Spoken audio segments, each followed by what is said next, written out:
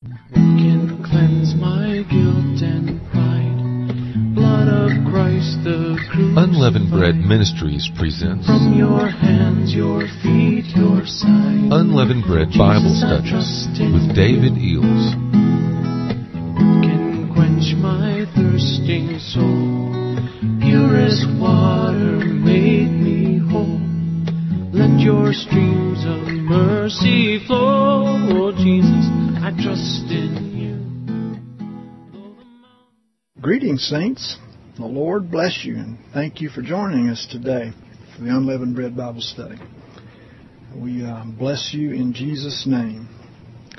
Dear Father, we thank you so much, Lord, for these brethren that are joining us today. We just ask you to touch their lives. We ask you to grant them grace to draw closer and closer to you day by day. We ask that you live in them the Christian life, that you be to them everything that they need, Lord. And we know, Lord, that you offer all these things, but we have to receive the grace from you to believe it, Lord. And we just thank you that by grace have we been saved through faith, and it's not of ourselves, a gift of God, not of works, lest any man should boast. So we thank you, Father, in the name of Jesus, for being so merciful to us, to draw us and bring us into the kingdom. Thank you so much. Well, I'd like to start in Hebrews chapter 2 here. You know, we have been given authority. We better be careful what we do with it, right? Authority is the right to use power. And as you know, Adam was given that authority. And Adam lost it because he fell into sin. His servants you are, whom you obey.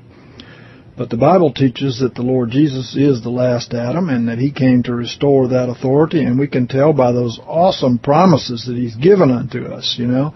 In fact, to most people, they're too good to be true. They have to be talking about somebody else. I don't experience this, or it has to be those apostles back there or something, you know.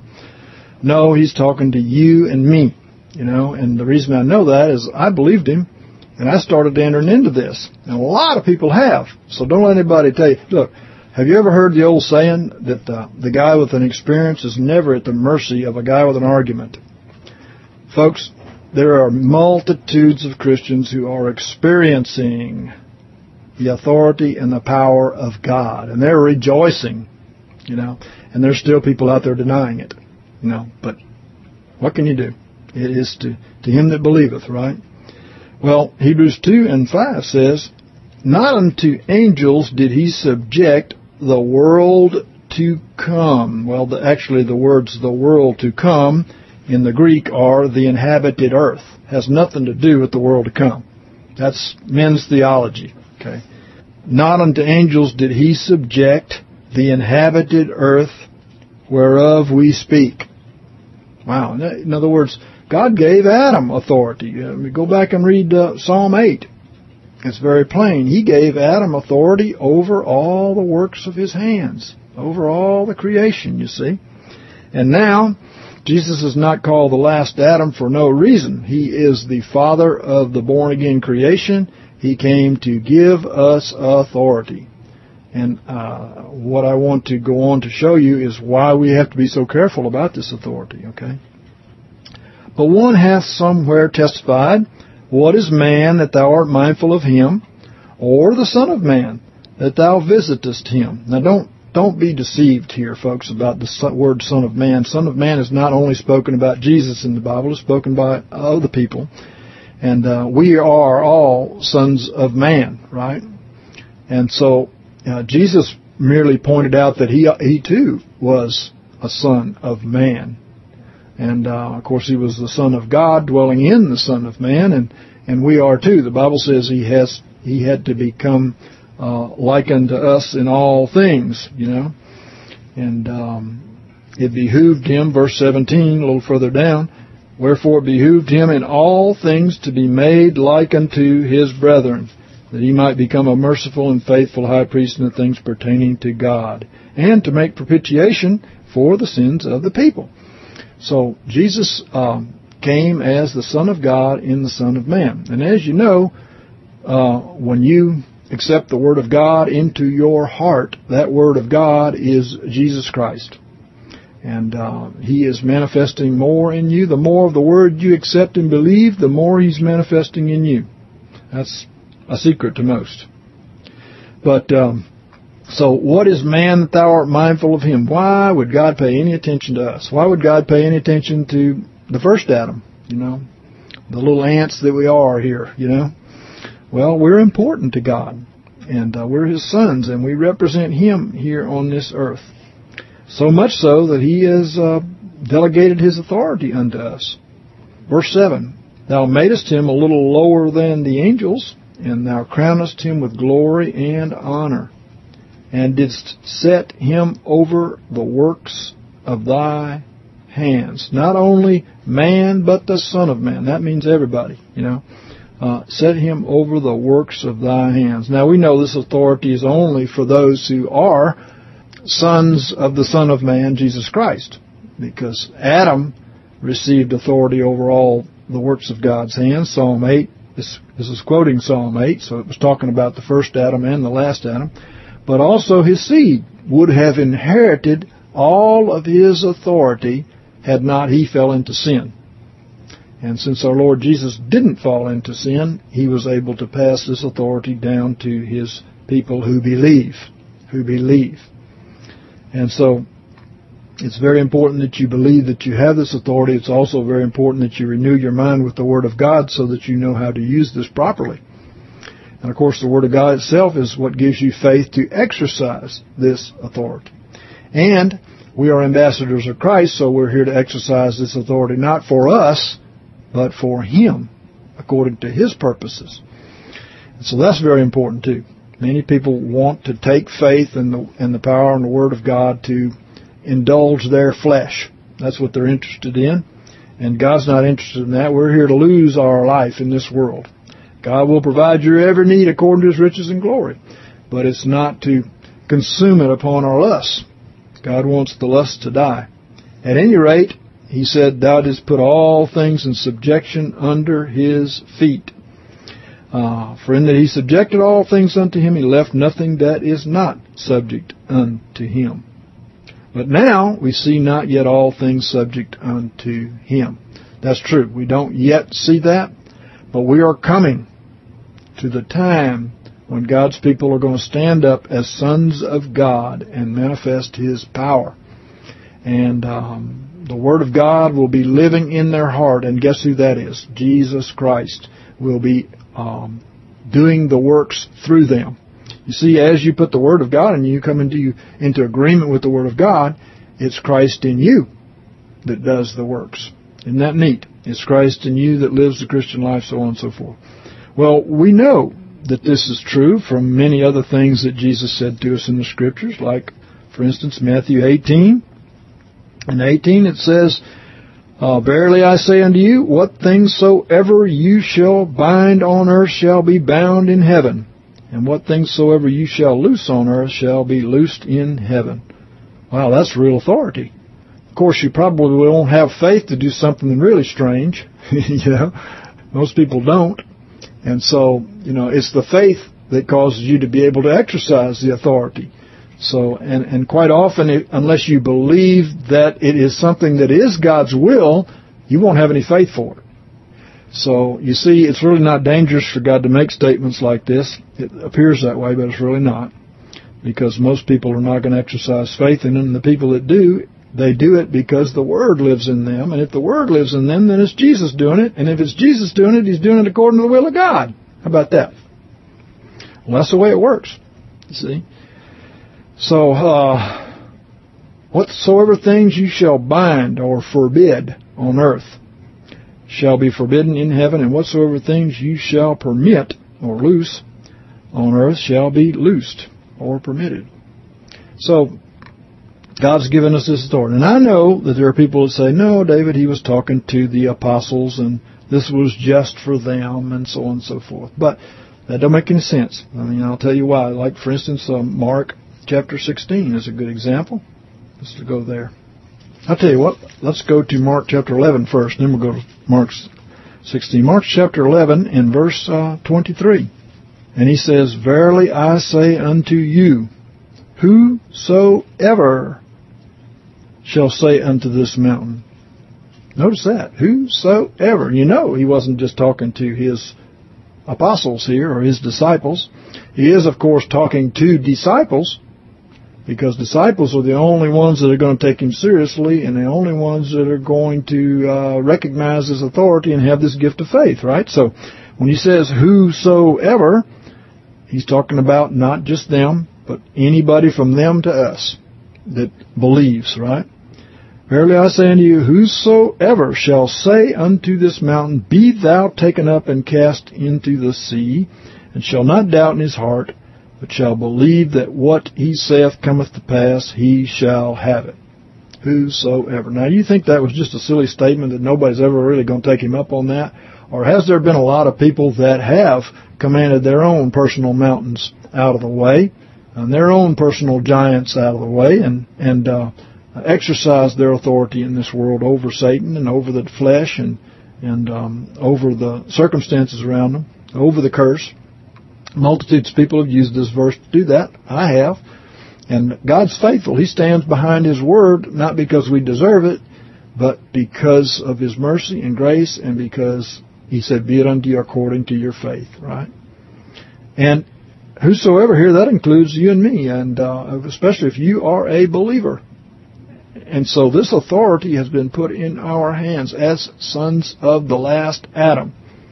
And, it's obviously not talking about just the disciples, as some say. I'll go to Mark 16 here. Let's read verse 14. It says, And afterwards he was manifested unto the 11 themselves. So now he's talking to his disciples who he made apostles. And he says to them, verse 15, he said unto them, Go into all the world and preach the gospel to the whole creation. And he that believeth and is baptized shall be saved. So now he's talking about those that believe them. He's not talking about them, he's talking about those that believe them. He that believeth and is baptized shall be saved, and he that disbelieveth shall be condemned. And these signs shall accompany them that believe. Once again, he is talking about the disciples of the disciples. And, folks, disciples are people who are learners and followers, mathetes, a learner and a follower of the Lord. We're disciples of the Lord. He is our instructor, He's our master, He is our example, and He's our power, and He's the one that does the works through us. Okay? And now we see that these signs will accompany just those that believe. Not great apostles or anything like, just anybody that believes, right? And in my name they will cast out demons. They shall speak with new tongues. They shall take up serpents. And if they drink any deadly thing, it shall in no wise hurt them. They shall lay hands on the sick, and they shall recover. That's authority. He's giving authority to the people that believe. The people that believed those first apostles. The ones who wrote these pages to us. The forefathers of Christianity. He is passing it on to us. So we have this authority to go and do good in the name of the Lord. Well, I want to ask you this. Do you suppose that we have authority to also do bad? Meaning, of course, is it permitted, is Satan taking advantage of people who are exercising faith that is not according to the Word? Yes, he is. And Satan does receive his authority from us. The Lord Jesus said, All authority in heaven and on earth has been given unto me. And Ephesians chapter 1 and verse 23 basically says the same thing, that all principalities and powers have been put under His authority, even under the feet of His body, it says there. And we are His body, but they have all been put under the feet of His body. So we have this authority, but it can be negative and it can be positive. An example of that, I think if you go to Numbers chapter 14, you'll see that when the Lord brought His people out of Egypt, baptized them in the Red Sea, and brought them into the wilderness, they continued to speak negatively. They continued to exercise their faith in a negative way. You know, faith is just what you believe. You can believe things that God has spoken to you. You can believe things that you see in the world. But Jesus said, be it unto you according to your faith. And faith is both negative and positive. Even fear is faith. It's just faith in reverse. It's faith in the curse. It's faith in the devil. It's faith in adverse circumstances. But it's still faith. What you believe, you believe. And the absolute proof in the world is what people believe happens to them. Do you know that doctors have said various percentages of from 70% on up much higher that sickness is psychosomatic? And some people think that means, well, you just think you're sick. No, it really doesn't. It actually means psycho, soul, soma, body, soul over body. And your soul is your mind, your will, and your emotions, meaning that your mind and your will and your emotions are making your body sick. Can I say that they're wrong when they say 70, 80, 90% is psychosomatic? It's 100%. Because what makes people sick is just that. It's what they think, it's what they believe makes them sick. And I'm going to prove that to you. In fact, what you believe can kill you. Because you, as we saw in Matthew 18:18, you are the one who binds and looses. You are the one who creates your own future and actually gives authority unto the devil or gives authority unto God. You know, Jesus needed authority, but he went to his own hometown. He could not do many mighty works because of their unbelief. So they had authority to say no to God, and they did. Because of what they believed. They did not believe in Jesus. They did not believe his gospel. They believed in their sickness. They believed in the curse. They spoke the curse. We can believe in the blessings of God and speak the blessings of God, or we can believe in the curse and speak the curse. And we will have what we believe. It is the Word of God. In fact, they complained to the Lord here that he had just brought them out there in this wilderness to die. And God had heard that too many times, because he said in verse 28 of Numbers 14, say unto them, as I live, saith the Lord, surely as you have spoken in mine ears, so will I do to you. Your dead bodies shall fall in this wilderness, and all that were numbered of you, according to your whole number, from 20 years old and upward, that have murmured against me, so on and so forth. So he said, basically, you said it, now you got it. Does God still do that? Yes, he does. And the Bible declares that he does. And, of course, one of the fruits of a believer is that they believe in their heart and they confess with their mouth. That's what the Bible says. There are many people that profess to be believers and not confess their benefits in Christ. And so God says that basically what they say is what they're going to get. And again, here in chapter 21 of Numbers, 21 in verse 5, and the people spake against God. What is against God? You know, when God has spoken all these awesome promises to us and we think we know better, and we continue to agree with the curse, like, for instance, the 10 spies did, not the 2, Joshua and Caleb, who agreed with God and spoke what God spoke. And the threat God made was not against them, it was against the unbelievers who were believing those spies. So when it's speaking against God is much more subtle than some people would think. You know, when God says you're healed and you say you're not, you're speaking against God. Can you stay sick because you do that? Certainly.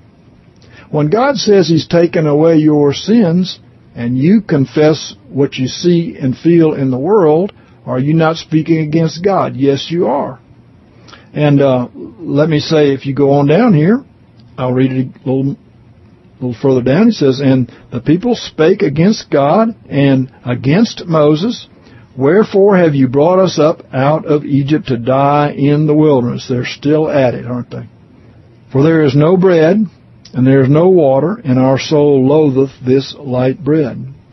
And the Lord sent fiery serpents among the people, and they bit the people, and much people of Israel died. In other words, once again, what they spoke is what they got. Fiery serpents, I believe, represents the curse, the cure here was that God commanded Moses to put one of those fiery serpents on a pole, and as the people got their eyes on the serpent on the pole, they were healed. And of course, we know the cure is Jesus Christ. He was the one who became sin, as we saw, and was crucified on a pole. And so we have a cure. We have a cure for the curse. But we have to confess God to receive that cure. There are multitudes of people who profess Christianity and they don't confess the benefits of the kingdom, so that the curse that was put upon Jesus doesn't come upon them. See, none of these promises in this book are automatic. They come through faith. They have to be mixed with faith, as Hebrews 3 says, right?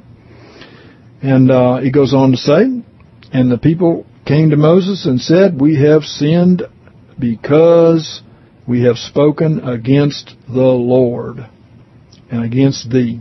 Pray unto the Lord that he will take away the serpents from us. And Moses prayed for the people. Well, when people pray, God is merciful, especially if they believe their prayers. God is merciful and he takes it off. But do you have to continue to live under the curse? That's the whole point. Is it necessary for you to live under the curse when you can agree with God and not have the fiery serpents biting you?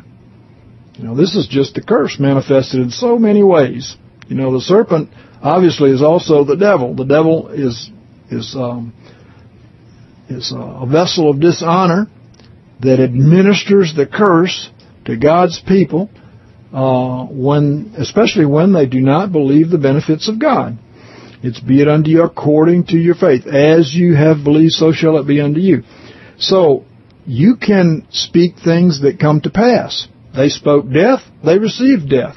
If you speak life, you receive life. It depends on what your faith is. If your faith is in agreement with God's benefits, then you receive those benefits. If you agree with what's in the world, then you, of course, don't receive God's benefits. You have loosed the devil. You have loosed his emissaries to continue to administer the curse upon you, you see. And many people are learning this and experiencing what I'm saying. This is nothing new. It's the same gospel it's been from the beginning. And we have to have a renewed mind so that we understand what we should believe and what we should speak. Faith is both positive and negative. And the Bible says death and life are in the power of the tongue. That's in Proverbs 18:20. 18 and 20 says, a man's belly shall be filled with the fruit of his mouth. Would you like your needs to be met, because of what you say? With the increase of his lips shall he be satisfied. Well, we would like our lips to come into agreement with the Word of God and learn more and more to walk in his benefits by confessing him before men. The Bible says that Jesus is the high priest of our confession, and he offers that confession before the Father. And as we confess him before men, he confesses us before the Father. And the word confess, of course, means to speak the same as. To homologeo, speak the same as.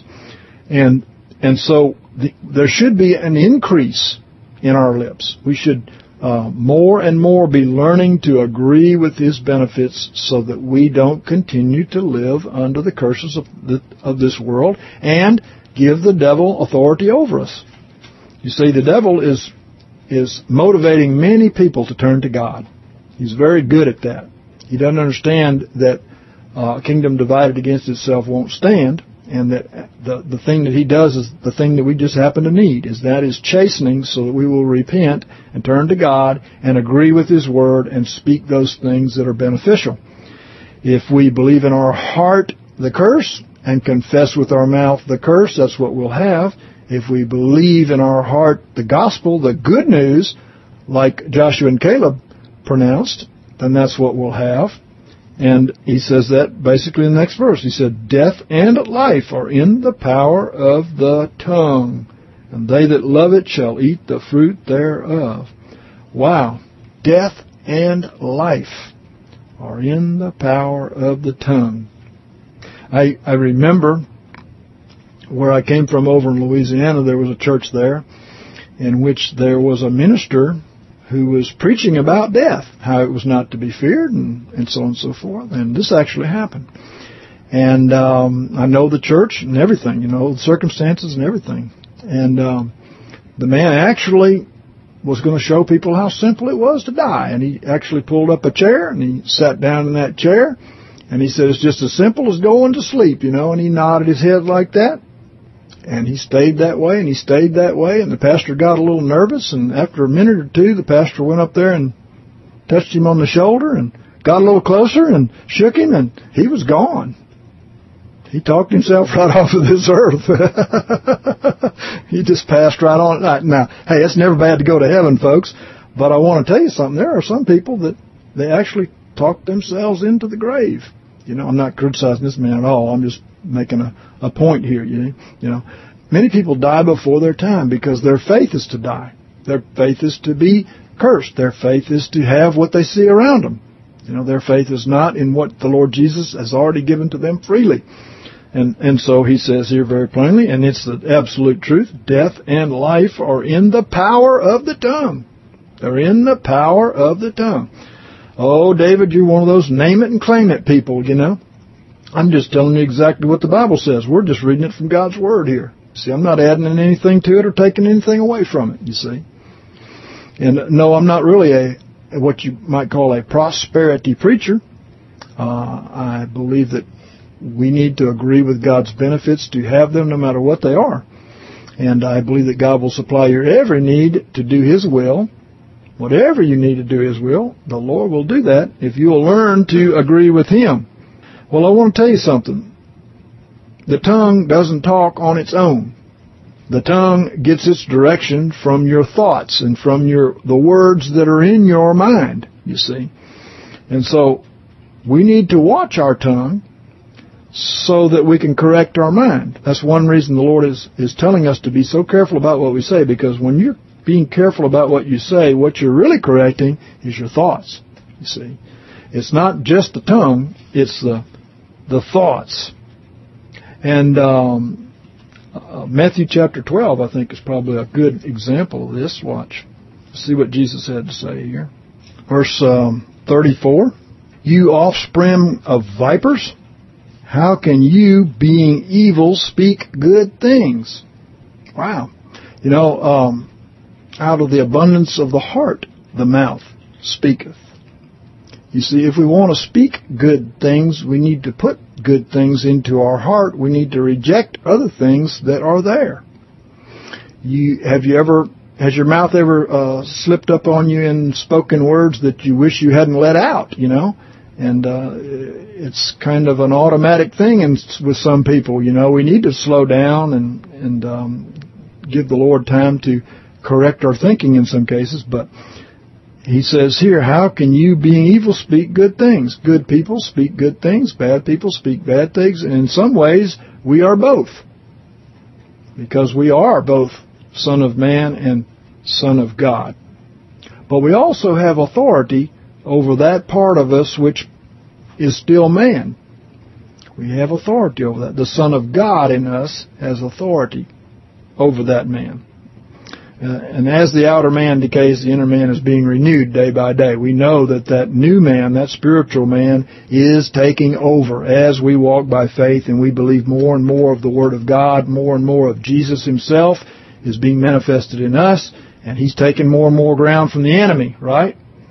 And so we grow up in the Lord. So he says here that those who are evil can't speak good things. And out of the abundance of the heart, the mouth speaketh. The good man out of his good treasure bringeth forth good things, and the evil man out of his evil treasure bringeth forth evil things. See, some people who get this revelation about the tongue spend all their time talking about the tongue, but really, you have to start with the heart. I mean, we have to repent. We have to change our mind. We have to believe what the Bible says. You know, change your mind is what the word repent means. Change your mind is renew your mind with what this book says and agree with what this book says. And do it enough until it's overcome your natural thinking. Your natural thinking is killing you, and it's killing all of those whose tongue is connected to the natural man, right? And he says in verse 36 here, and I say unto you that every idle word that men shall speak, they shall give account thereof in the day of judgment.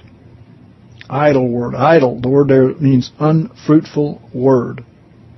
Obviously, God wants His words to bear fruit in us. But there are many words that are unfruitful. They don't bear the fruit of Christ in us, you see. And so what he's saying is every idle word will bring judgment upon you.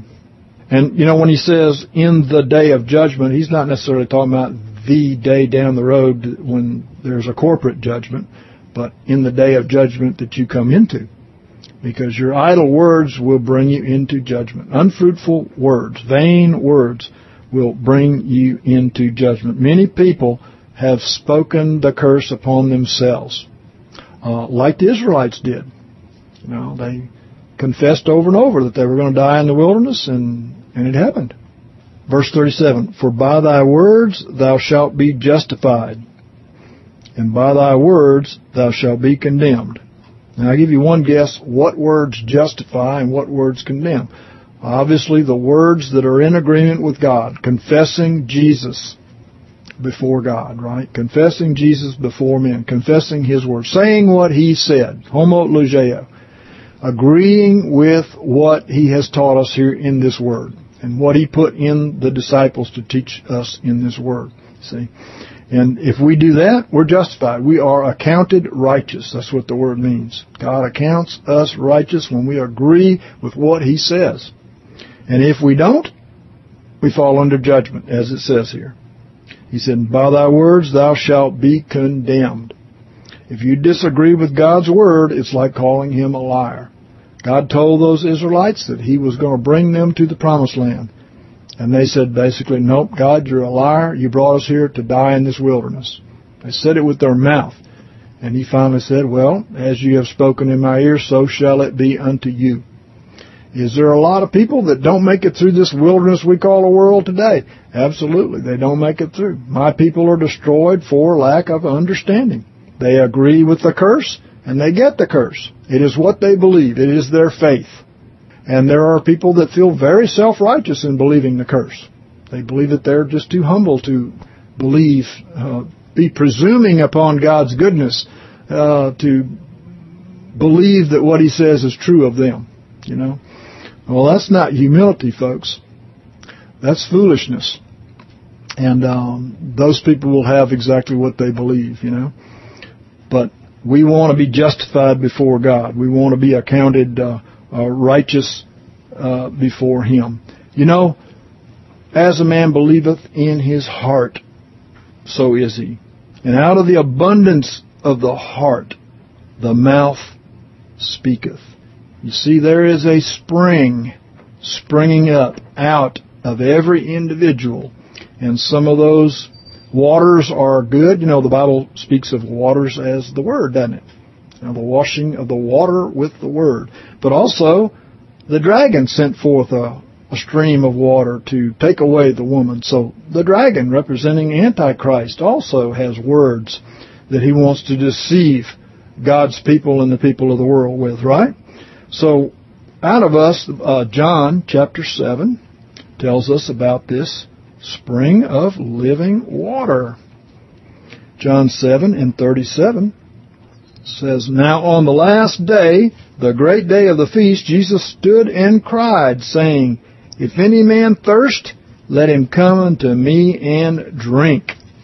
Well, we're drinking waters, right? Waters are what? Words, right? But they're also what he said in John 6:63, which is, It's the Spirit that giveth life, the flesh profits nothing, the words that I have spoken unto you are spirit and life. So the Lord has given supernatural words to us. They are these promises, these benefits that He's given us in the Scriptures. He's given supernatural words to us, and they are spirit and they are life. And so He tells us to drink of these words of spirit and life. That's His water that He gives unto us, right? And back in 7:38, He says, And so he that believeth on me, as the Scripture has said, because that's the words of life. This is someone who has gotten it down into their heart, into their thinking, into their thoughts. These words of life, which is, of course, where the spring comes from, right? He that believeth on me, as the Scripture hath said, from within him shall flow rivers of living water. And he goes on to say, But this spake he of the Spirit, which they that believed on him were to receive. So, the Spirit of God brings to our remembrance all things that He has said unto us, right? And many of you out there, you know what I'm talking about. You've received that anointing, whereby just gushing up out of your innermost being comes forth these words of life, the Word of God. It comes gushing out of you to meet the situations around you, to share the gospel with the lost and those who are speaking against their own life, and to exercise authority. And so out of you is flowing this river of living water. Wow. Well, it's God's plan. He wants us to put that word down inside of us. He wants us to not deny every other word. He wants us to be justified, meaning, of course, accounted righteous because of these words that come up out of us. These words will deliver us from the curse. They'll deliver us from destruction. And he talks about them, by the way, over in Revelation chapter 22. I believe that this is what this is speaking about. Bear with me a minute here. Revelation 22 and verse 1. You remember he said, Out of his innermost being shall flow rivers of living water. Well, when God is seated upon the throne of your heart, which is where all of your thoughts come from, which is, of course, where all of your words come from, right? When He's ruling upon the throne of your heart, then you have this river of living water coming forth.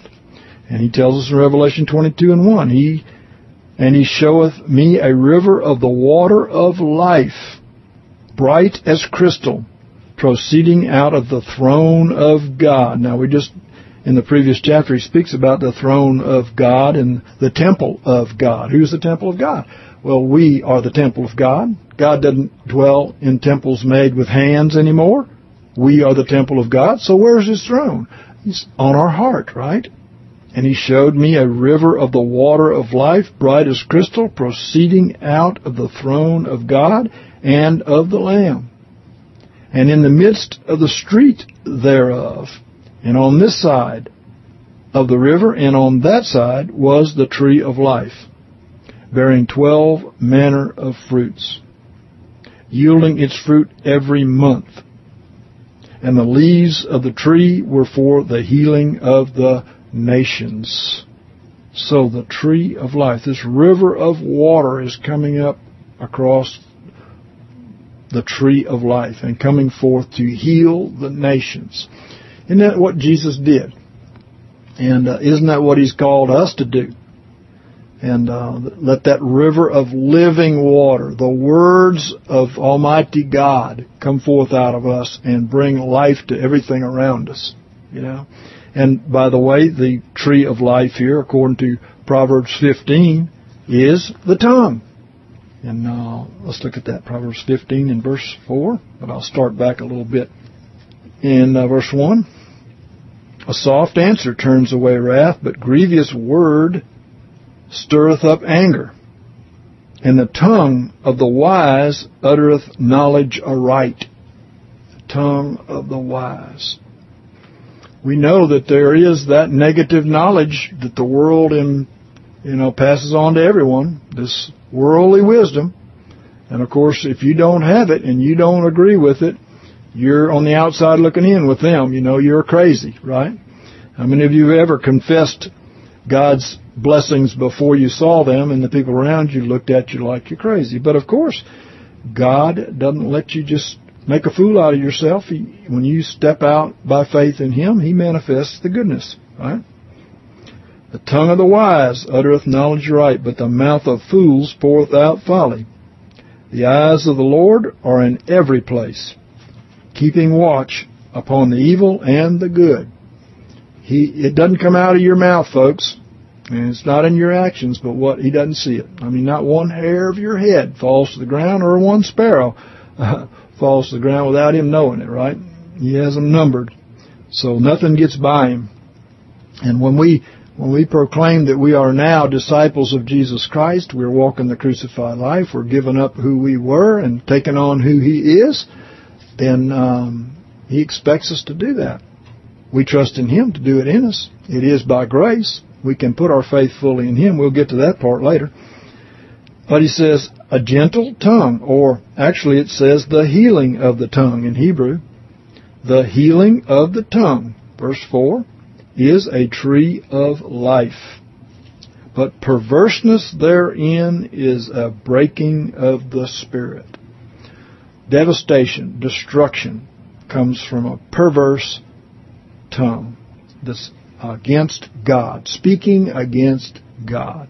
I would say the overwhelming majority of what we call Christianity speaks against God every day, thinks nothing of it. And how are they speaking against God? They are speaking against His benefits, which we must receive by faith.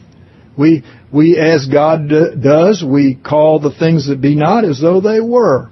We agree with God's Word even though we don't see it. And of course, that's God's method of bringing it into this physical creation. He has blessed us with every spiritual blessing in heavenly places, but when we confess it, it becomes ours in these physical places around us, you see. And this river of living water should be coming over our tongue to bring healing to the nations, just like it did with Jesus, It's sad to say that sometimes it's the old man talking, and the river's a polluted river, And, of course, we don't want what that's going to get us. That's what that's going to gain us. We want the benefits of the kingdom, and there's only one way to get it, and that is believing in your heart where that spring comes from, and confessing with your mouth as that river of living water passes over your tongue to the world, to your situation, to your body, to your children, whatever. This is how it comes to pass. And we know in James chapter 3 that just the opposite can come to pass. James chapter 3, I'll just read verse 10 and 11. It says, out of the same mouth cometh forth blessing and cursing. My brethren, these things ought not to be. Doth a fountain send forth from the same opening sweet water and bitter? Can a fig tree, my brethren, yield olives, or a vine figs? Neither can salt water yield sweet. So, the problem is with our mouth is many times there's coming forth a mixture of blessing and cursing. But with the increase of the lips, you see, we should be growing in the knowledge of God in our heart and speaking and agreeing with those things and denying everything that exalts itself against the knowledge of God and casting it down, as 2 Corinthians 10 tells us to do, so that we grow in this confessing of God's Word and grow in what is He called righteousness, because He imputes righteousness to us when we agree with His Word. So we should be growing in this and in the sweet water, right? This river of living water coming up out of us. Not blessing and cursing, but the sweet water. And, he talks about the tongue here. Let me go back a little bit. Verse 5. So the tongue also is a little member, and boasteth of great things. Behold, how much wood is kindled by how small a fire. People think that the things that they say are insignificant, and they don't count. But not so before God, and I might say not so before the devil, because he gets his authority from you. Remember that he doesn't have authority. Jesus said, all authority in heaven and on earth has been given unto me. And then, according to Ephesians 1 and 23 and 24, he put it under his feet. And he gave himself to be the head of the body, the church, but he put them under his feet, you see. So who has the authority now? Every principality and power has been put under the feet of Jesus. So we have the authority, and he has to get us to give him authority. And of course, he works constantly to sow the seed of the world into our hearts. That's what the harlot is, folks, is a person who receives the seed of the world rather than the seed of the kingdom, And how much wood is kindled by how small a fire. And the tongue is a fire. The world of iniquity among our members is the tongue, which defileth the whole body. Wow, isn't that interesting? The tongue is what defiles the body. It is your faith in what you're told, either by the people of the world, by the devil, It's what you believe that defiles your body. And what comes out of your mouth that defiles your body. And setteth on fire the wheel of nature, and is set on fire by hell. The wheel of nature or cycle of life is sowing and reaping. You speak things that are a curse, and a curse comes upon you. You speak things that are a blessing, and a blessing comes upon you. And so there is a cycle. There's a cycle upward, there's a cycle downward. And of course we need to reap what we have sown of the good things of God, right? And but it says it's set on fire by hell. And every kind of beast and of birds and creeping things and things in the sea is tamed and hath been tamed by mankind. But the tongue can no man tame. It's a restless evil. It's full of deadly poison. If you think that's talking about Christians, I guarantee it's just talking about Christians just like everybody else. When they disagree with the Word of God, it's deadly poison. And it's set on fire of hell. And no man can tame the tongue, but the Lord can. See, and that's the good part we want to get to, is that the Lord himself will tame the tongue and has tamed the tongue. In Matthew 15, in verse 11, Jesus made some pertinent statements here. Okay. He says, not that which entereth into the mouth defileth the man, but that which proceedeth out of the mouth, this defileth the man. What you say is what defiles you. Nothing that you eat can do that. Can you imagine that? The curse comes because you agree with it and because you believe in it. You're accounted righteous when you believe God's Word. You believe the benefits of the kingdom. You are accounted righteous. You are not under the curse. Jesus himself became a curse for you. So, therefore, it is what you believe and what you say that brings you as a Christian back under the curse, or keeps you under the curse, I should say.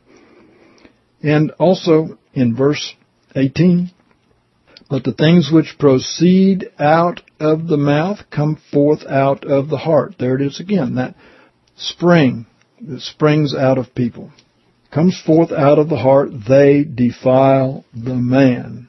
For out of the heart come forth evil thoughts, murderers, adulteries, fornications, thefts, false witness. That could mean a lot of things there, false witness, right? Railings. These are the things which defile the man, but to eat with unwashen hands defileth not the man. Did you know that? It's washing your hands, germs around you, none of that stuff defiles you, because you have to give the devil authority, and you have to give the curse authority. They have no authority according to the Scriptures. Jesus already overcame the world. He already bore the curse. Galatians 3 and 13. Everything that you consider detrimental to your life in this world, physically speaking, mentally speaking, or emotionally speaking, is all considered the curse. And Jesus bore that upon himself so that we could be free. But we need to confess him before men. We need to agree with his word.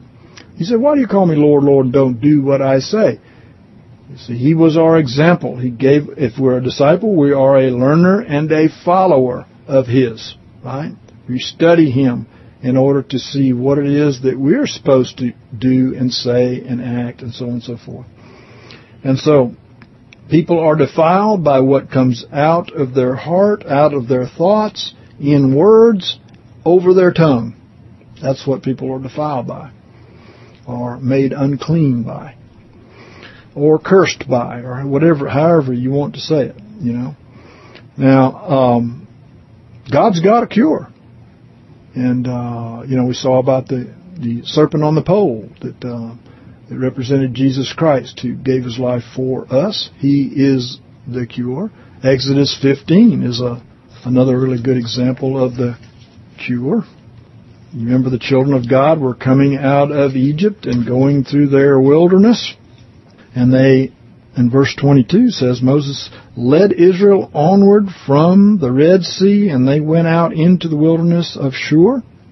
And they went 3 days into the wilderness and found no water.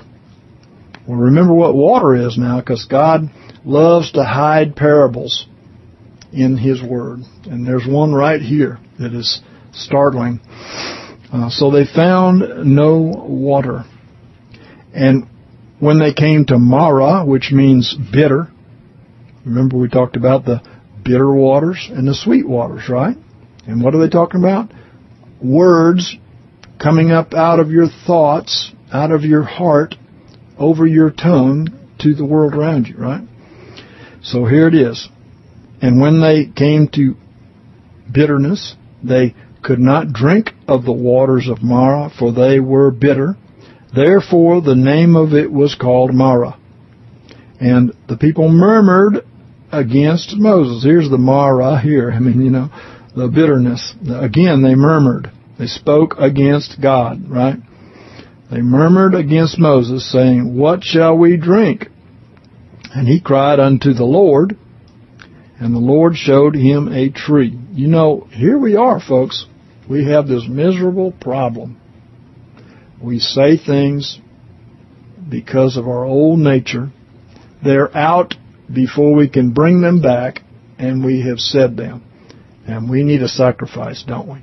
And we need some way to conquer this tongue, because man cannot conquer this tongue. No man can conquer it. And he cried unto the Lord, and the Lord showed him a tree, and he cast it into the waters, and the waters were made sweet. So there's your sweet and your bitter waters here. And the tree, of course, represents the cross. See, what Jesus did was to make reconciliation. He gave us deliverance from this tongue, from this curse, from the old life. We reckon the old man to be dead and the new man to be alive on account of what Jesus did at the cross. He gave us death, burial, and resurrection. And, what can we do? I'm going to share with you, I probably won't get to it today, but I'll share with you what we can do to turn this tongue around. Of course, we've already looked at one thing, and that is, first of all, repent. Change your mind. Say, I agree with the Word. I'm going to speak what this Bible says about me, about my circumstances, and about the circumstances of my family, those that I have authority over, so on and so forth. So, here it is, the cross. And he cast it into the waters, and the waters were made sweet. And he made for them a statute and an ordinance there, and he proved them. And he went on to give them healing, as a matter of fact. And the Bible says we present our bodies as living sacrifices. You see, we take part in that cross too. And I'd like to probably take up there the next time we come together. But God be with you and bless you, and begin to speak God's promises to those around you. God bless you. Good night.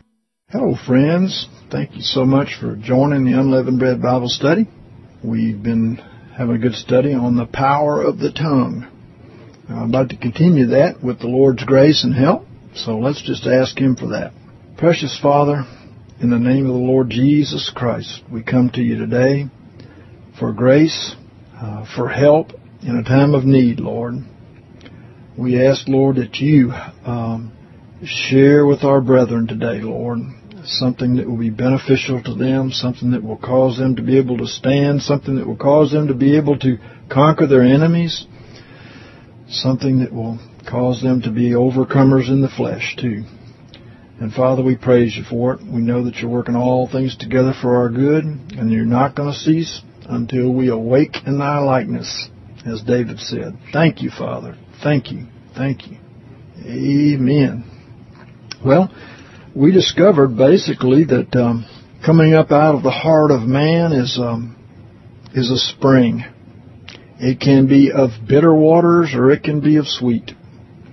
And we discovered that the sweet waters are basically coming into agreement with the Word of God and being a blessing to those around us, a healing of the nations, so to speak, you know. And that out of the thoughts and out of the heart is where this spring springs forth. And, of course, it goes forth out over our tongue and becomes words of life.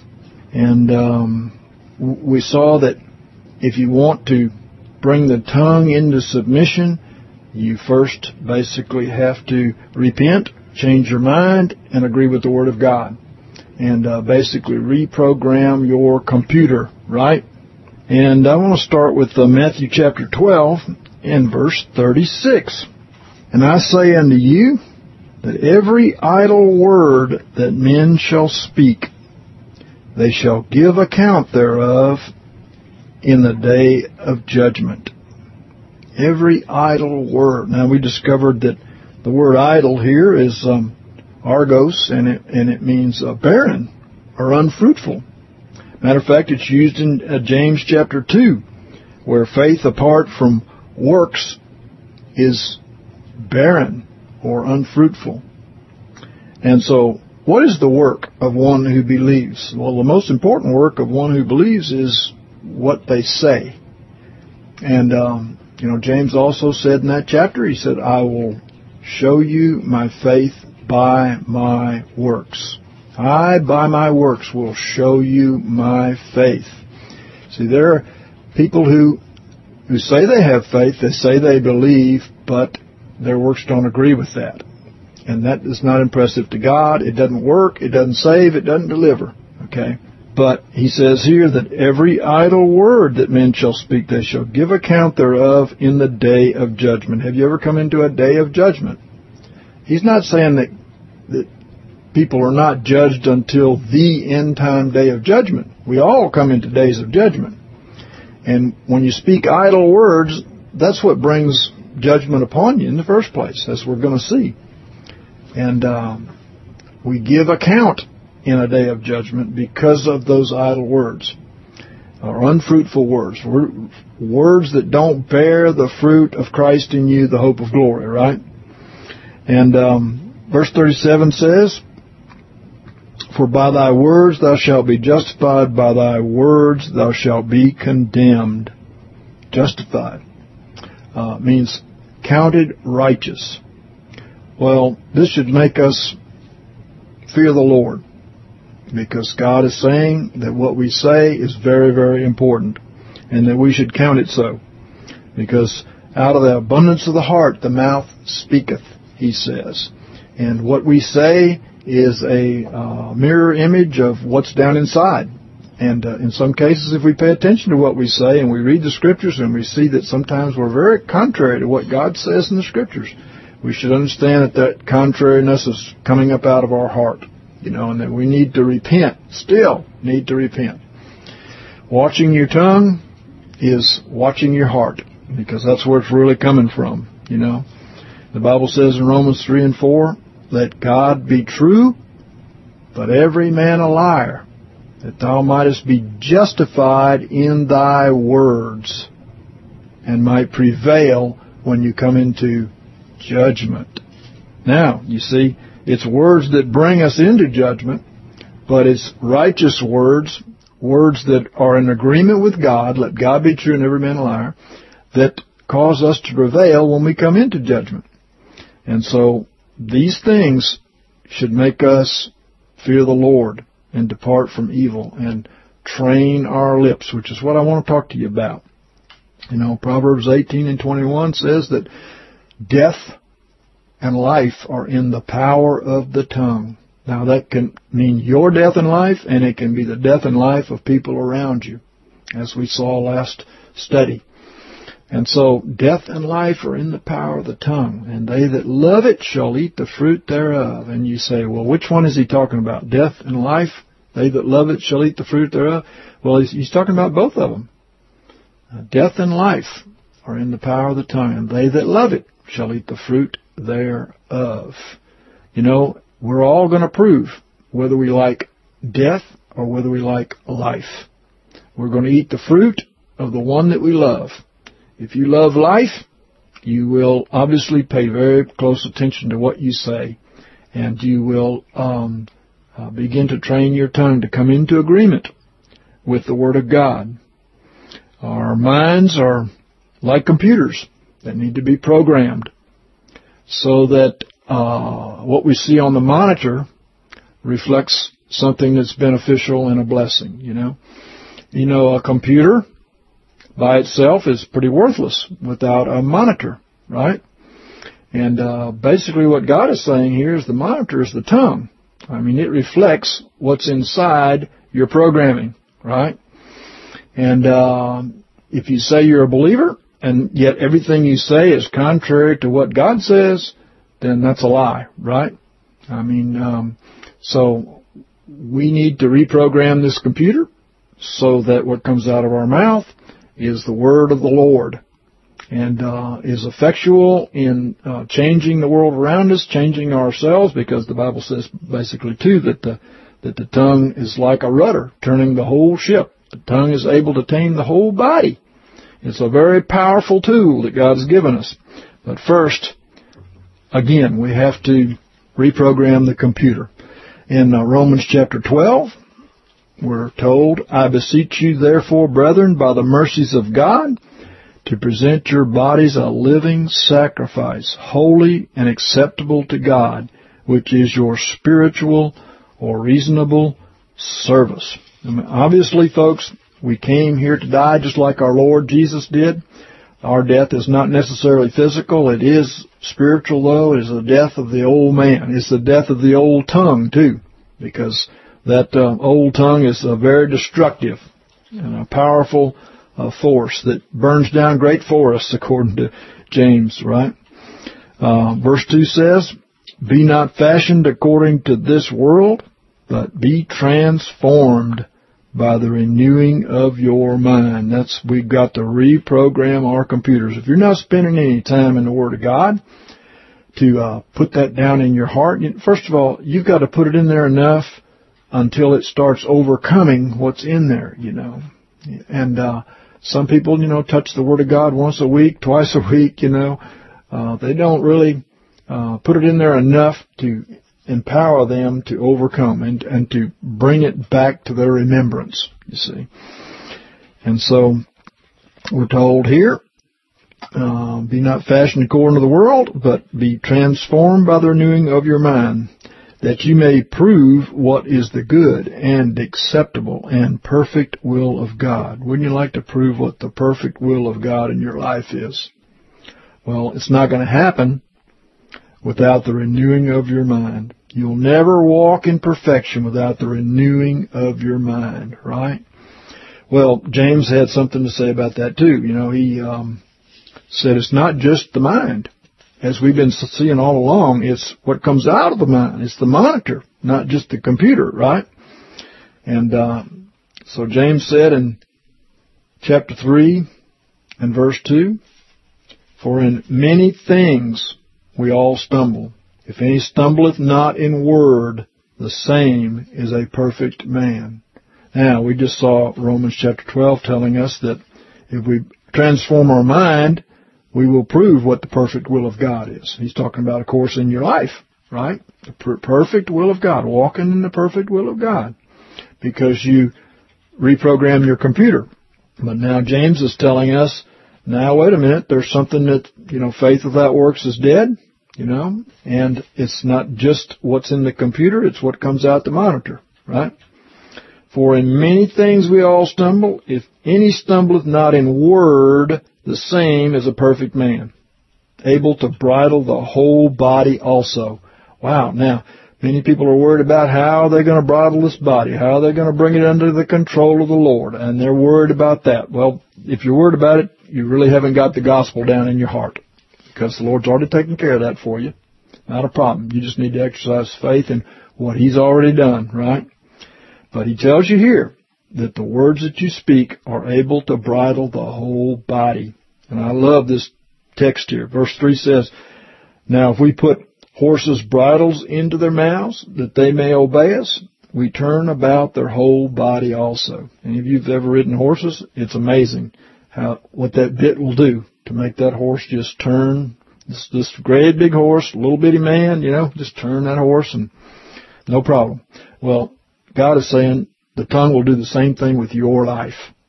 Behold, the ships also, though they are so great and are driven by rough winds, and are yet turned about by a very small rudder, whither the impulse of the steersman willeth. So the tongue also is a little member, and boasteth of great things, where the impulse of the steersman willeth. He whom the Son sets free is free indeed. Do you know how the Lord sets us free? He gives us His will. Nothing can restrain God's will. He does what He wants to do in the armies of heaven and upon the earth, Daniel said.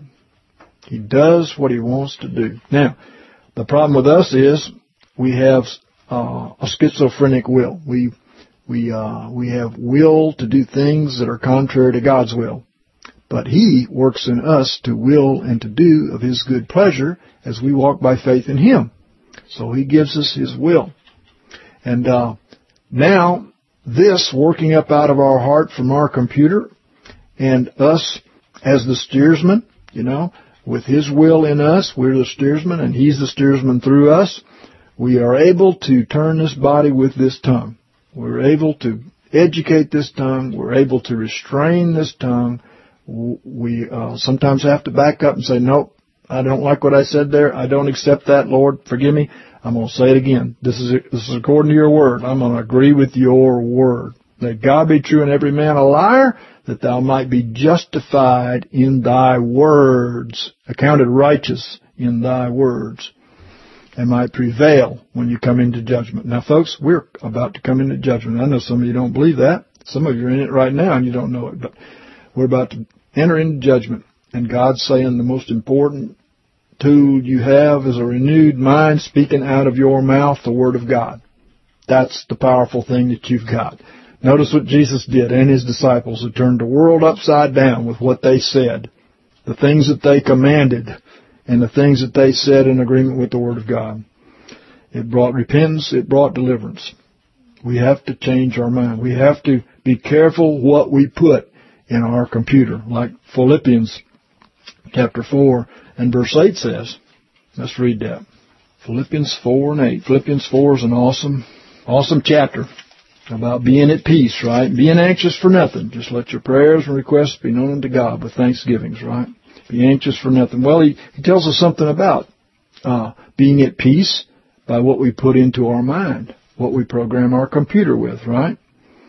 And in verse 8 he says, finally, brethren, whatsoever things are true, whatsoever things are honorable, whatsoever things are just, whatsoever things are pure, whatsoever things are lovely, whatsoever things are of a good report, if there be any virtue, if there be any praise, think on these things. Well, I was thinking about what Brother Bill was saying the other day. Brother Bill's over here sitting on as a moderator here on the computer, and he was saying actually everything goes into your mind is still there. The recall is the problem, but it's all still there. And you know what, folks? We don't want to be polluted by the things of the world, do we? We want to put things in our mind that will cause us to think and speak properly in agreement with the Word of God. We don't want a leaven that leavens the whole lump, do we? We don't want to fill our mind up with the TV and the things of the world and the love of the world. We want to fill up our mind with the Word of God and fulfilling His will and walking as a disciple, right? This is what we want. Well, He tells you to think on the good things. You know, the gospel is the good news. He also says that's the power of God unto salvation. The good news, right? Not the bad news, not the conspiracies, not the studying the false doctrines, you know. Paul in Romans 16 and 19, he tells us, I would that you be wise unto that which is good and simple unto that which is evil. In other words, don't keep studying the evil in the world. Start studying the good, because when you sow this into your heart, it brings forth Jesus Christ. That's why it tells you, think on these things. These have the power to bring forth Christ in you. Now, Christ in you can take care of that evil. It won't be a problem for Him. It won't even tempt Him. Did you know that? Christ in you cannot be tempted with evil. Okay? It's the other part that belongs to you that can be tempted of evil. The part that has to die can be tempted of evil, right? So he tells us now, you think on these things. What things are good, that are lovely, and of good report, if there be any virtue, if there be any praise, think on these things. Think on these things, you know. Think on the good things. And he also says in verse 9, the things which you both learned and received and heard and saw in me, these things do. And the God of peace shall be with you. Wow, so we have been given some awesome examples here. Not only the Lord Jesus Christ, the Apostle Paul, many others here who have gone on before us, who are filled with the Word of God and the love of the Lord Jesus Christ and the Spirit of God, were our examples.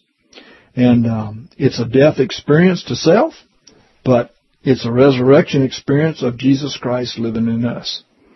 And He wants to use our tongue to do the same thing that the tongue of His first body did, which brought deliverance and blessing to the world, right? It turned everything around, not just that body, but everything around. And in order to do that, we have to fight this warfare that we're called to fight. In 2 Corinthians chapter 10, he tells us that this warfare is not of the flesh, you know. Verse 3, for though we walk in the flesh, we do not war according to the flesh, for the weapons of our warfare are not of the flesh, but mighty before God, to the casting down of strongholds. One of those weapons, the most important weapon, is the tongue. When you agree with the Word of God, you are accounted righteous. When you speak in agreement with the Word, you're accounted righteous. Then you're entitled to the benefits of the kingdom. One of the benefits of the kingdom is the reconciliation, which is the exchange between you and that cross. How that now God has taken away your sins, your sinful life, your sinful tongue, everything, and nailed it on that cross. And He's taken the righteousness of Jesus Christ and given it unto you. Now, He's given this to you as a benefit, but in order to receive this benefit, you have to be accounted righteous. Right? And that's why you speak what the Bible says about you. For instance, you were crucified with Christ. It's no longer you that live, it's Christ that lives in you. Right? Can you confess that? You say it might make people think I'm proud. Well, no, it don't make any difference. This is what the Apostle Paul taught us to say and to believe and to think. That we don't live anymore, Christ lives in us. That's the gospel. That's the good news that is the power of God unto salvation. But if it doesn't come out of your mouth, it's not going to work. See, you have to agree with it. And if everything you say is contrary to that, you may call yourself a believer, but there's no fruit of it.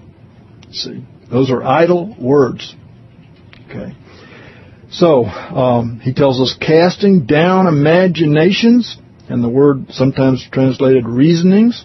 It's the word logismos, from where we get the word logos, you know. And casting these down, these imaginations, and everything that's exalted against the knowledge of God, and bringing every thought into captivity to the obedience of Christ. And the more we're able to do this, the more we're going to speak good things, and the more we speak the good things, the more our heart is going to change. Because remember, the tongue has the power to turn the whole body. If you agree with the gospel, you're entitled to the benefits. If you're entitled to the benefits, Christ's life is your life, you see. And being in readiness to avenge all disobedience when your obedience is made full. So be careful about that too. Just don't worry about that. Leave that until Christ is manifest, and He'll do it. He'll take care of it, right? You know, He can judge, but we can't, right? So we need to rest and trust in Him. We need to renew our mind so that our mouth will say good things, but at the same time, we need to study the Word and begin to say these things, because your tongue is the pen of a ready writer, Scripture says. And you can write the Word of God upon your heart. You can speak these things so that they get down in your heart, so that they come up out of you naturally and affect things about you, affect your own life, turn your own vessel, you see, like a rudder turns a ship. A little tiny rudder turns that great big ship, you know.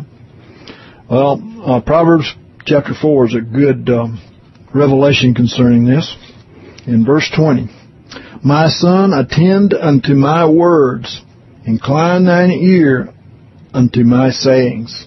Obviously, we're going to have to pull away from the world in order to do this, right? These things have to be important to us. The Word of God has to be important to us. If the world is more important, let me tell you, God knows it. And it will be proven by what you say, too. Let them not depart from thine eyes.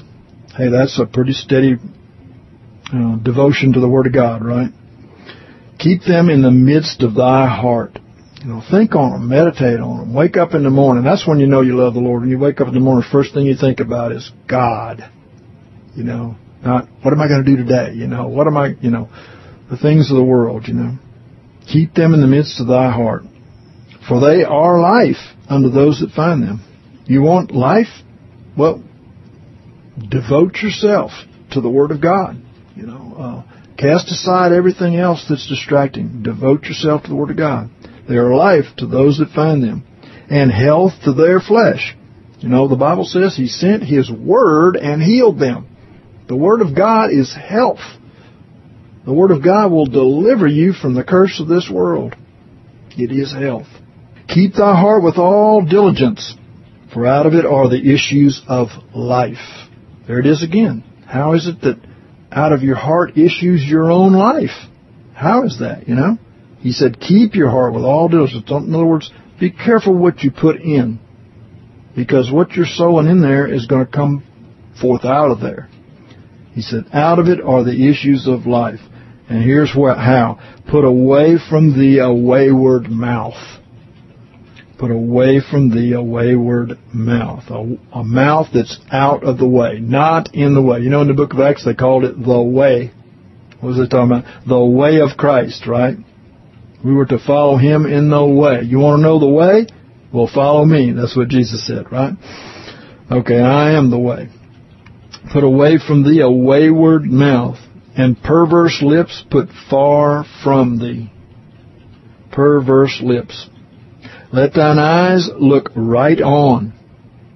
Let thine eyelids look straight before thee. Make level the path of thy feet. Wow, notice again, here we come back to the same thing. He says, you know, be careful what you put in your heart. Put aside the wayward mouth. Make straight paths for your feet. Again, the tongue has the power to turn about the whole body also. You confess what the Word of God says.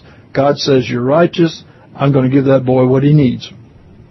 That's just exactly how it works. It's very simple. Make level the path of thy feet, and let all thy ways be established.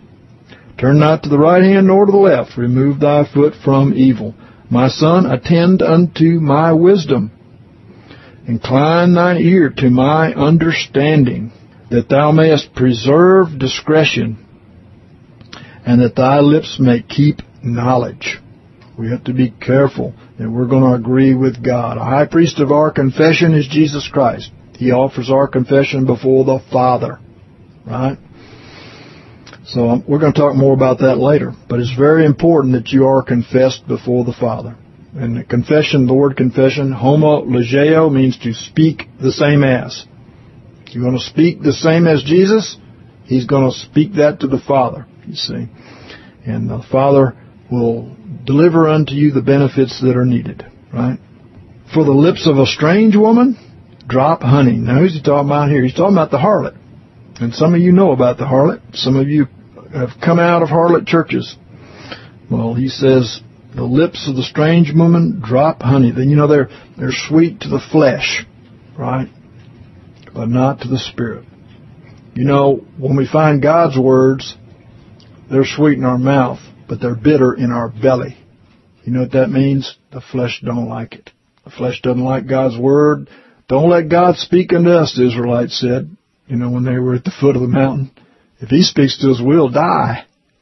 That's exactly so, folks. If you receive His word into you, that old life will die. And that old harlot will die in you too here. So he says, the lips of a strange woman drop honey, but her mouth is smoother than oil. But in the end, she is bitter as wormwood, sharp as a two-edged sword. Her feet go down to death. Yes, apostate religion, folks, doesn't lead you anywhere but to death. It's a deception, a strong delusion. We want to come out from among her and come into agreement with the Word of God, where God says you are righteous.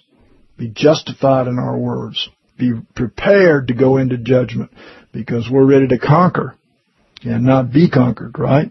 And we need to keep the lips of life, you know, the words of life, right? I like Psalm 141 too. He says, now we can go to God. You say, what am I going to do? I'm a man of unclean lips, and I'm dwelling in the midst of unclean lips. You know, like the prophet said, you know. Oh, Lord, help me. Well, that's good, because He will help you. You know, you come to, if this is important to you, and you want to live holy, He's listening. Okay? And here's what David said. Set a watch, O Lord, before my mouth. So, Lord, don't let unclean things come out of my mouth. You pray that. You believe that. You trust in God, because it's all by grace. It's not by your works, right? Oh, I've got to be holy. I've got to train. We just saw the other day that according to James chapter 2, the tongue can no man tame. It's the Lord that tames the tongue. Okay. First, you got to repent, you see. First, you got to know that you need to agree with Him, you see. And in agreeing with Him, you can walk together with Him. How can two walk together except they be agreed? You see, the Lord is going to be with you in this. Just agree with Him.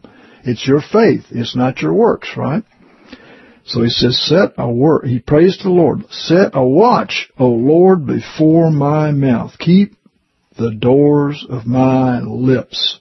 Oh, that's a good prayer. See, this is a man that understands it's by grace. I got to trust in God. He's the only one that can bring us to pass. He can tame this tongue.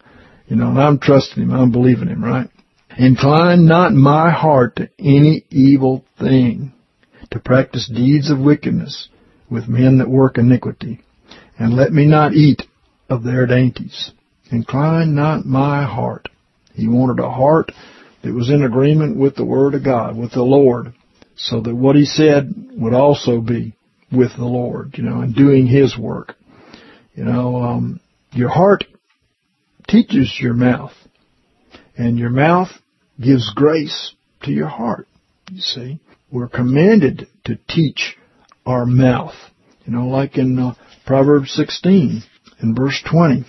He that giveth heed unto the word shall find good, and whoso trusteth in the Lord, happy is he. The wise in heart shall be called prudent, and the sweetness of the lips increaseth learning. See, you remember we saw in Exodus 15 how that when Moses and the children of Israel were going into the wilderness, they went to Marah. There was no water where they were, and they went to Marah, which means bitterness, and they couldn't drink the water. It was death to them. It was killing them. Hey, think about it, folks. The thing that's killing God's people, Matthew 15 speaks of this, what defiles the man. It's what comes out of his mouth.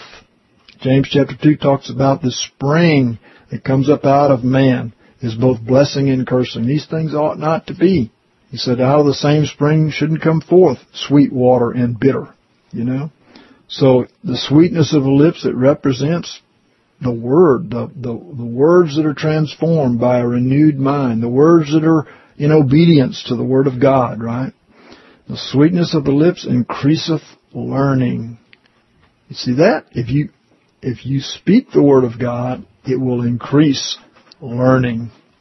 Understanding is a wellspring, there it is, of life unto him that hath it. How's that? Because it comes right up out of your innermost being and flows right over your tongue. Jesus said, the words that I speak unto you, they are spirit and they are life.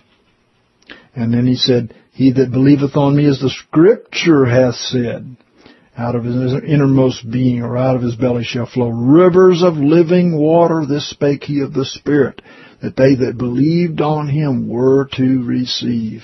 How is it that the Spirit gives us these living waters? Well, Jesus said, the words that I speak unto you, they are spirit and they are life. They go into you. The Holy Spirit brings to remembrance all things that he said unto you and brings them up out of you. Many of you felt that anointing to speak to people. And it's really sweet, isn't it? When you're able to speak to people and give them a good word, something that they need, And it comes flowing out of you and it touches their heart. And you're so overjoyed with that, That's that wellspring of life coming up out of you. And God's got a lot more of that for us. So, understanding is a wellspring of life unto him that hath it. But the correction of fools is their folly. The heart of the wise, here it is, instructeth his mouth. We need to instruct our mouth. We need to make sure that we agree before God. It's very important that we come into agreement with God. And the heart of the wise instructeth his mouth and addeth learning to his lips. This is very important. We need to train our mouth. We can get our friends to help. We can get our mate to help. We can get our children to help. Help one another to say things that are in agreement with the Word of God. Do you know that in Numbers chapter 30, I'm not going to go there right now because it would take too long, but in Numbers chapter 30, the Lord said that someone who was in authority, like in a family, it doesn't just stop there, but in that particular text, that's what he's talking about. The person who's in authority in a family can disallow rash utterances spoken out of someone. Disallow them. So, no, we don't agree with that. We're not going to accept that, Don't be offended if someone does this with you. No, we're not going to accept that. We don't want to believe for that. We don't want to speak that. Let's don't speak that, So, you make mistakes sometimes. You may have to back up and say, Lord, forgive me. I don't want to talk that way. I want to agree with your word. I want to speak the blessing. I want to speak the blessing and not the cursing, because I'm capable of doing that too. Life and death are in the power of the tongue. So let's agree with God's word. It's supernatural. And when you speak the word of God, you're not speaking the things that are all the time. Sometimes you're speaking the things that are not. You're calling the things that be not as though they were. You may be speaking something that you can't see with your eyes. But your tongue has the power to bring it to pass, because God hears your tongue and he hears that you're agreeing with him, and he imparts grace because you do that, see. The heart of the wise instructeth his mouth and addeth learning to his lips. Pleasant words are as a honeycomb, sweet to the soul, and health to the bones. Health. Your life proceeds from your bones, doesn't it? Right? Your bone marrow, your blood is made there, you see, and your life proceeds forth out of your bones. So he says health to your bones. Praise God. Agreeing with the Word of God, speaking the Word of God. Agree that you are blessed, that you are healed, that you are delivered from the curse of this world. Agree with it. Agree with it so God can bring it to pass. Because your faith goes up to God through your high priest, the Lord Jesus Christ. When you speak it, he offers this before the Father.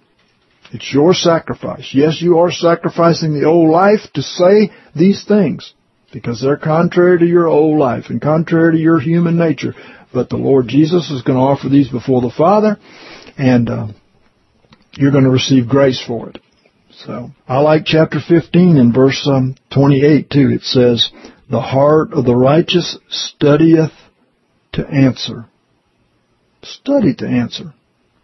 Study the Word to know how to answer people and how to agree. People wonder, how can I answer people when I believe in God that I'm healed and yet they can see that I'm not? Well, Jesus said, don't forget what Jesus said, if you confess me before men, I will confess you before the Father. Confess means speak the same as. Now what does His Word say? It says, by His stripes you were healed. Are you going to confess that? Are you going to confess that, no, I'm trusting God, and I believe His Word, and I'm not walking by sight, and I accept His healing? Are you going to confess that before men? I tell you, when people do that, they see miracles. They see power. And if you do the same thing about your soul, if you reckon yourself to be dead unto sin but alive unto God, and you begin to speak it out of your mouth, God will give you grace.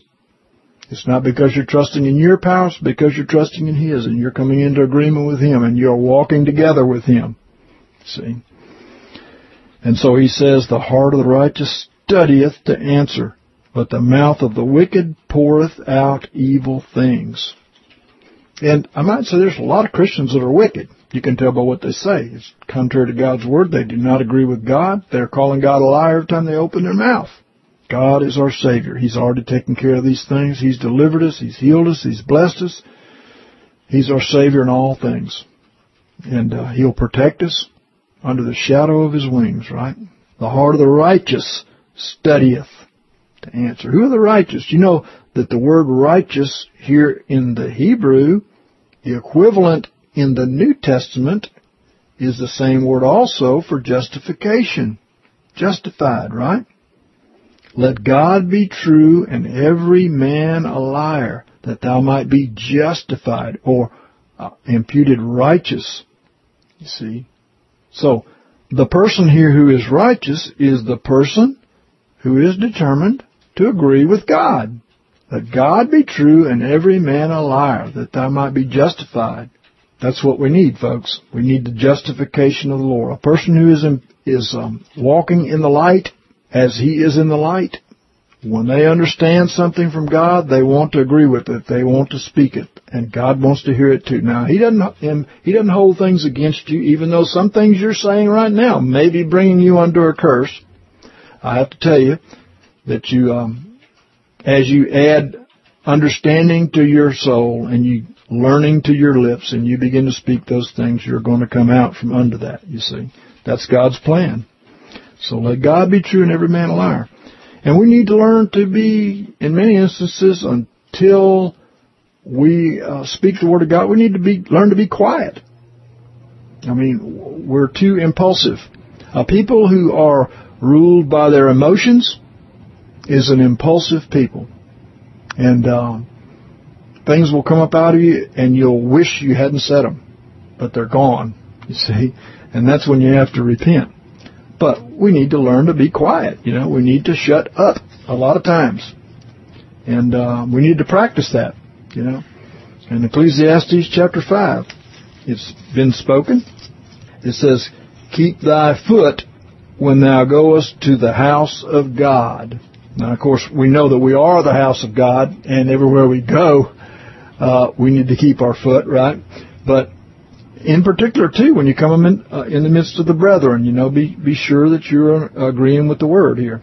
Keep thy foot when thou goest to the house of God, for to draw near to hear is better than to give the sacrifice of fools. For they know not that they do evil. What do you suppose he's talking about, the sacrifice of fools? Well, he said it's better to hear than to give the sacrifice of fools. And, of course, he's talking about just speaking rashly out of your mouth, things that you don't know about. Even Job, who was a perfect and upright man in the eyes of the Lord because he was justified by faith, no doubt. But even Job spoke things that he didn't know about. He repented in dust and ashes for the self-righteousness that was coming out of his mouth. Wouldn't it be better if we would learn to be quiet and just kind of speak when spoken to? You know what I'm talking about? By the Lord, obviously. But he says in the next verse, be not rash with thy mouth. Let not thy heart be hasty to utter anything before God. I tell you, God is an awesome ruler. I mean, he doesn't get the respect from us that he should. And the fear of the Lord is the beginning of wisdom. But he says, be not rash with thy mouth, let not thy heart be hasty to utter anything before God. For God is in heaven, and thou upon the earth. Therefore let thy words be few. Let thy words be few. Wow. That's why I like to speak the Word of God a lot. And when I teach, I like to teach the Word of God a lot, because I can't really improve on what the Lord's already done here. And anybody that tries is probably getting into some bad areas, okay? But let thy words be few. Since God's on the throne, he's sovereign, and a man can receive nothing except it come from him, and he works all things after the counsel of his own will. We need to be careful what we say in front of him. Yeah, we need to honor him. We need to humble ourselves and just keep the old flesh silent. You know, you let the flesh talk, pretty soon he thinks he has a right to, right? And he doesn't have a right to. Dead men don't talk. Your flesh don't have any rights in this world anymore. He said, reckon yourself to be dead unto sin. You know, I remember what a brother told me years ago. He said, you take the old man, you slap him on the face, he just turns the other cheek, right? You don't do a thing, you know. And with your tongue, it ought to be the same way. Dead men don't talk, right? And so tell him to shut up, you know, and let the word of the Lord go forth out of you from your spirit man, right? So let your words be few, he says. He said, by thy words thou shalt be justified. By thy words thou shalt be condemned. Now, of course, people sometimes think, well, that's just talking about speaking ugly or speaking curses or whatever. Well, you know, anytime you disagree with the Word of God, it's a curse. Jesus said, if you're not for me, you are against me. You understand? You're either in agreement with him or you're not, you see. There's no gray area there, you see. So I'm not saying we have to necessarily always quote the Word of God, but we have to be in agreement with it. We should be training our tongue to come into agreement with it. This is pleasing to our Father, you see. And it makes us dynamite to everything around us. Power is coming forth out of us anytime we're in agreement with the Word of God. Power is healing the sick and delivering and turning our heart and all these things that are necessary to be done, right? But our words should be few. And Proverbs 17, verse 27 says, he that spareth his words hath knowledge, and he that is of a cool spirit is a man of understanding. So if you learn to be quiet, you know, first of all, you can't hear anything while you're talking. You know, you want to listen to the Holy Spirit. He knows what's going on around you. He knows what's there before you get there. You know, you need to listen to him, right? So he says, even a fool, when he holdeth his peace, is counted as wise. When he shutteth his lips, he is esteemed as prudent. Well, hey, that gives hope for all of us, doesn't it? If we just be quiet when we don't need to be talking, God at least imputes some righteousness to us there for that, you know. And Proverbs chapter 10, verse 19, it said, in the multitude of words there wanteth not transgression. In other words, if you're a big talker and you talk all the time, you're doing a lot of sinning. There's a high likelihood you're doing a lot of sinning, okay? With the multitude of words there wanteth not for transgression. No lack of transgression. You see a person that talks all the time just because they enjoy hearing themselves talk, and just be careful. But he that refraineth his lips doeth wisely. The tongue of the righteous is as choice silver. Notice it's choice silver. The righteous choose what they're going to say. And their words are valuable, like silver, you see. The heart of the wicked is of little worth, and the lips of the righteous feed many. But the foolish die for lack of understanding. The heart of the wicked is of little worth. The lips of the righteous feed many. Spiritually, physically, our words are powerful. We're going, in the wilderness to come, folks, we're going to see how words, spoken words, are going to deliver everything that's needed and necessary for life. We're going to see this. God's going to show it. The righteous are once again going to live by faith in the days to come, because God has designed it that way. In Proverbs 29 and verse 20, it says, "Seest thou a man that is hasty in his words? There's more hope of a fool than of him." You know, why is a person hasty? You know, why is it that they speak before they think? Most often it's because they're ruled by their emotions, right? They're not ruled by the Spirit. People that are ruled by the Spirit, they're listening a lot. They want to know what God has to say and what He wants to say through them. And they want to know what the Word of God has to say. They want to speak from the renewed mind. But a person who's hasty in his words, there is more hope of a fool than of him. And chapter 21 and verse 23 says, "Whoso keepeth his mouth and his tongue keepeth his soul from troubles." We can ask the Lord, put a watch before our lips, but at the same time, we need to restrain words and thoughts that are of the world. When you get in among the worldly people, if you're apt to join them in their speaking in the worldly ways, the best thing for you to do is repent and separate yourself from them until you've broken that habit, and begin to get in the Word of God and begin to speak these things. Train your lips, as we've seen. You know, give knowledge to your lips.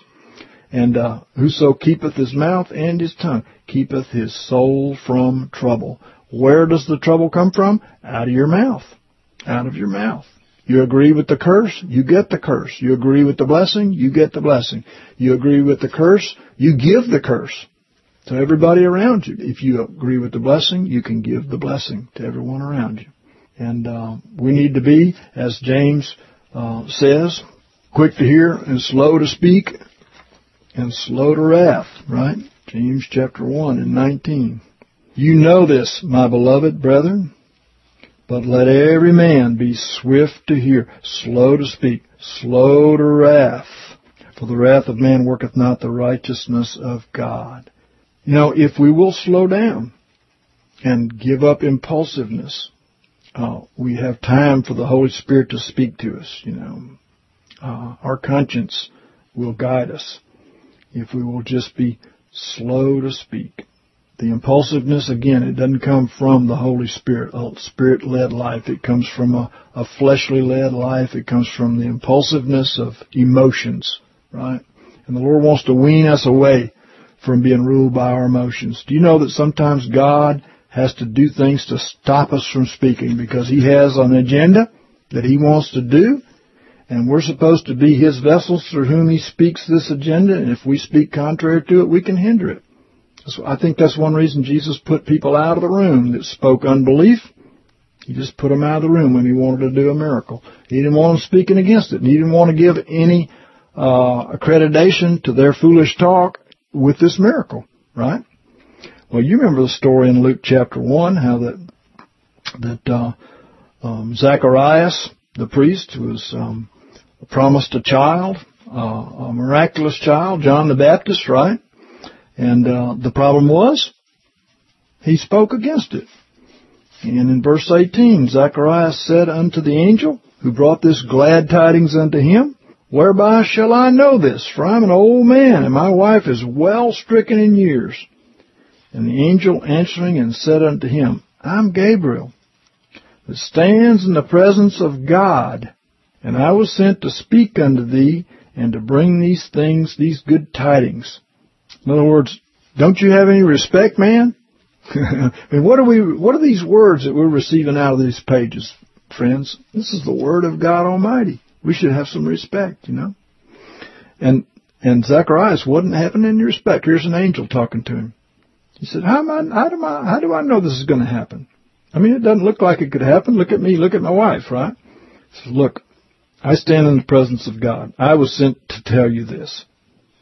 Verse 20, behold, thou shalt be silent and not be able to speak until the day that these things come to pass, because thou believest not my words, which shall be fulfilled in their season.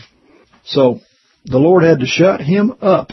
He was speaking a curse. He was going to hinder it. See, God stands behind His Word. When He says that what you say makes a difference, He means it. Not because you're so great, but because He's given us the authority on this earth to do these things, you see. See, the Lord has delegated this authority, and He's not taking it back. Did you know that Jesus came to do these mighty works? But people think, wow, yeah, He was the Son of God. But listen to what John 5 says, and He gave Him authority to execute judgment because He is Son of Man, not Son of God. Why? Because God gave authority on the earth to man, who art man, that thou art mindful of Him, and the Son of Man. See? You have set Him over the works of thy hands. See, God has given authority in this earth to man. That's why He wants to move through man, like He did through Jesus, the Son of Man, right?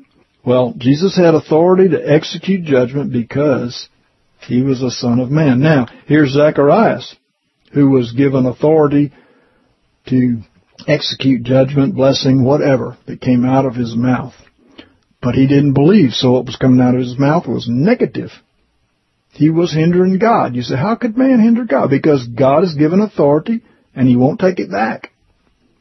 And sometimes He has to move people out of the way in order to do what He wants to do, because they're just a hindrance, see? And you wonder why, well, sometimes, why doesn't the Lord use me? Well, sometimes it's because He can't. How can two walk together except they be agreed, right? He can't.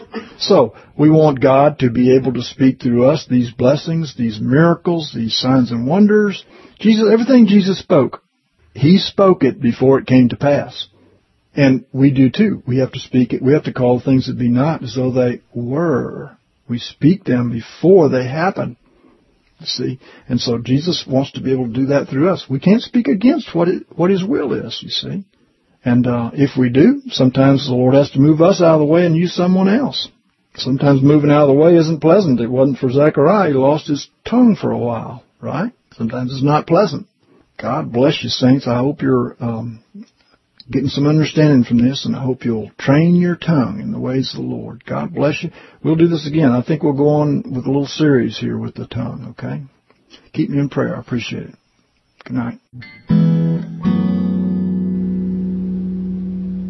For information, materials, and to contribute, go to www.americaslastdays.com. Cleanse my guilt and pride. Contributions only may be addressed to David Eels, Post Office Box 23, 1616, Montgomery, Alabama, 36123.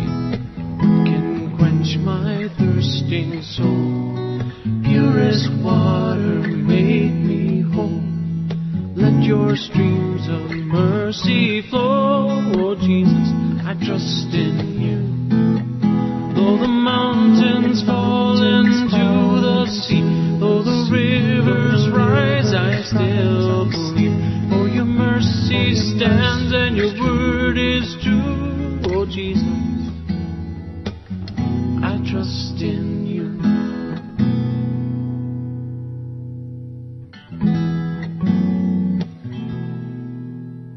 And when I face that darkest night, what will be my guiding light? The shining rays of red and white. Jesus, I trust in you.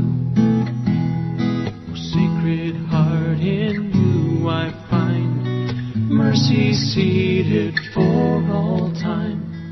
I am yours and you are mine. Oh Jesus, I trust in you. Though the mountains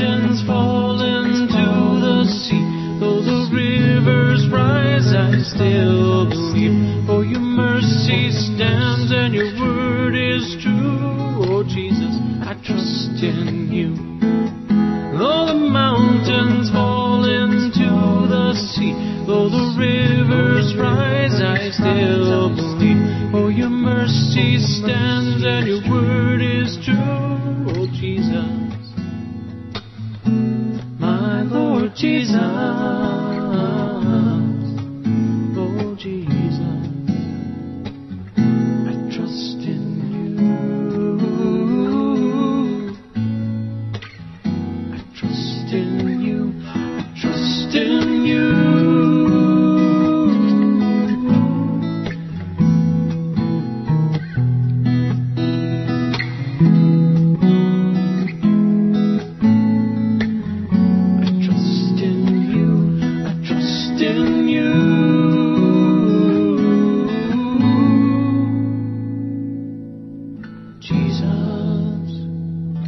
I trust in you.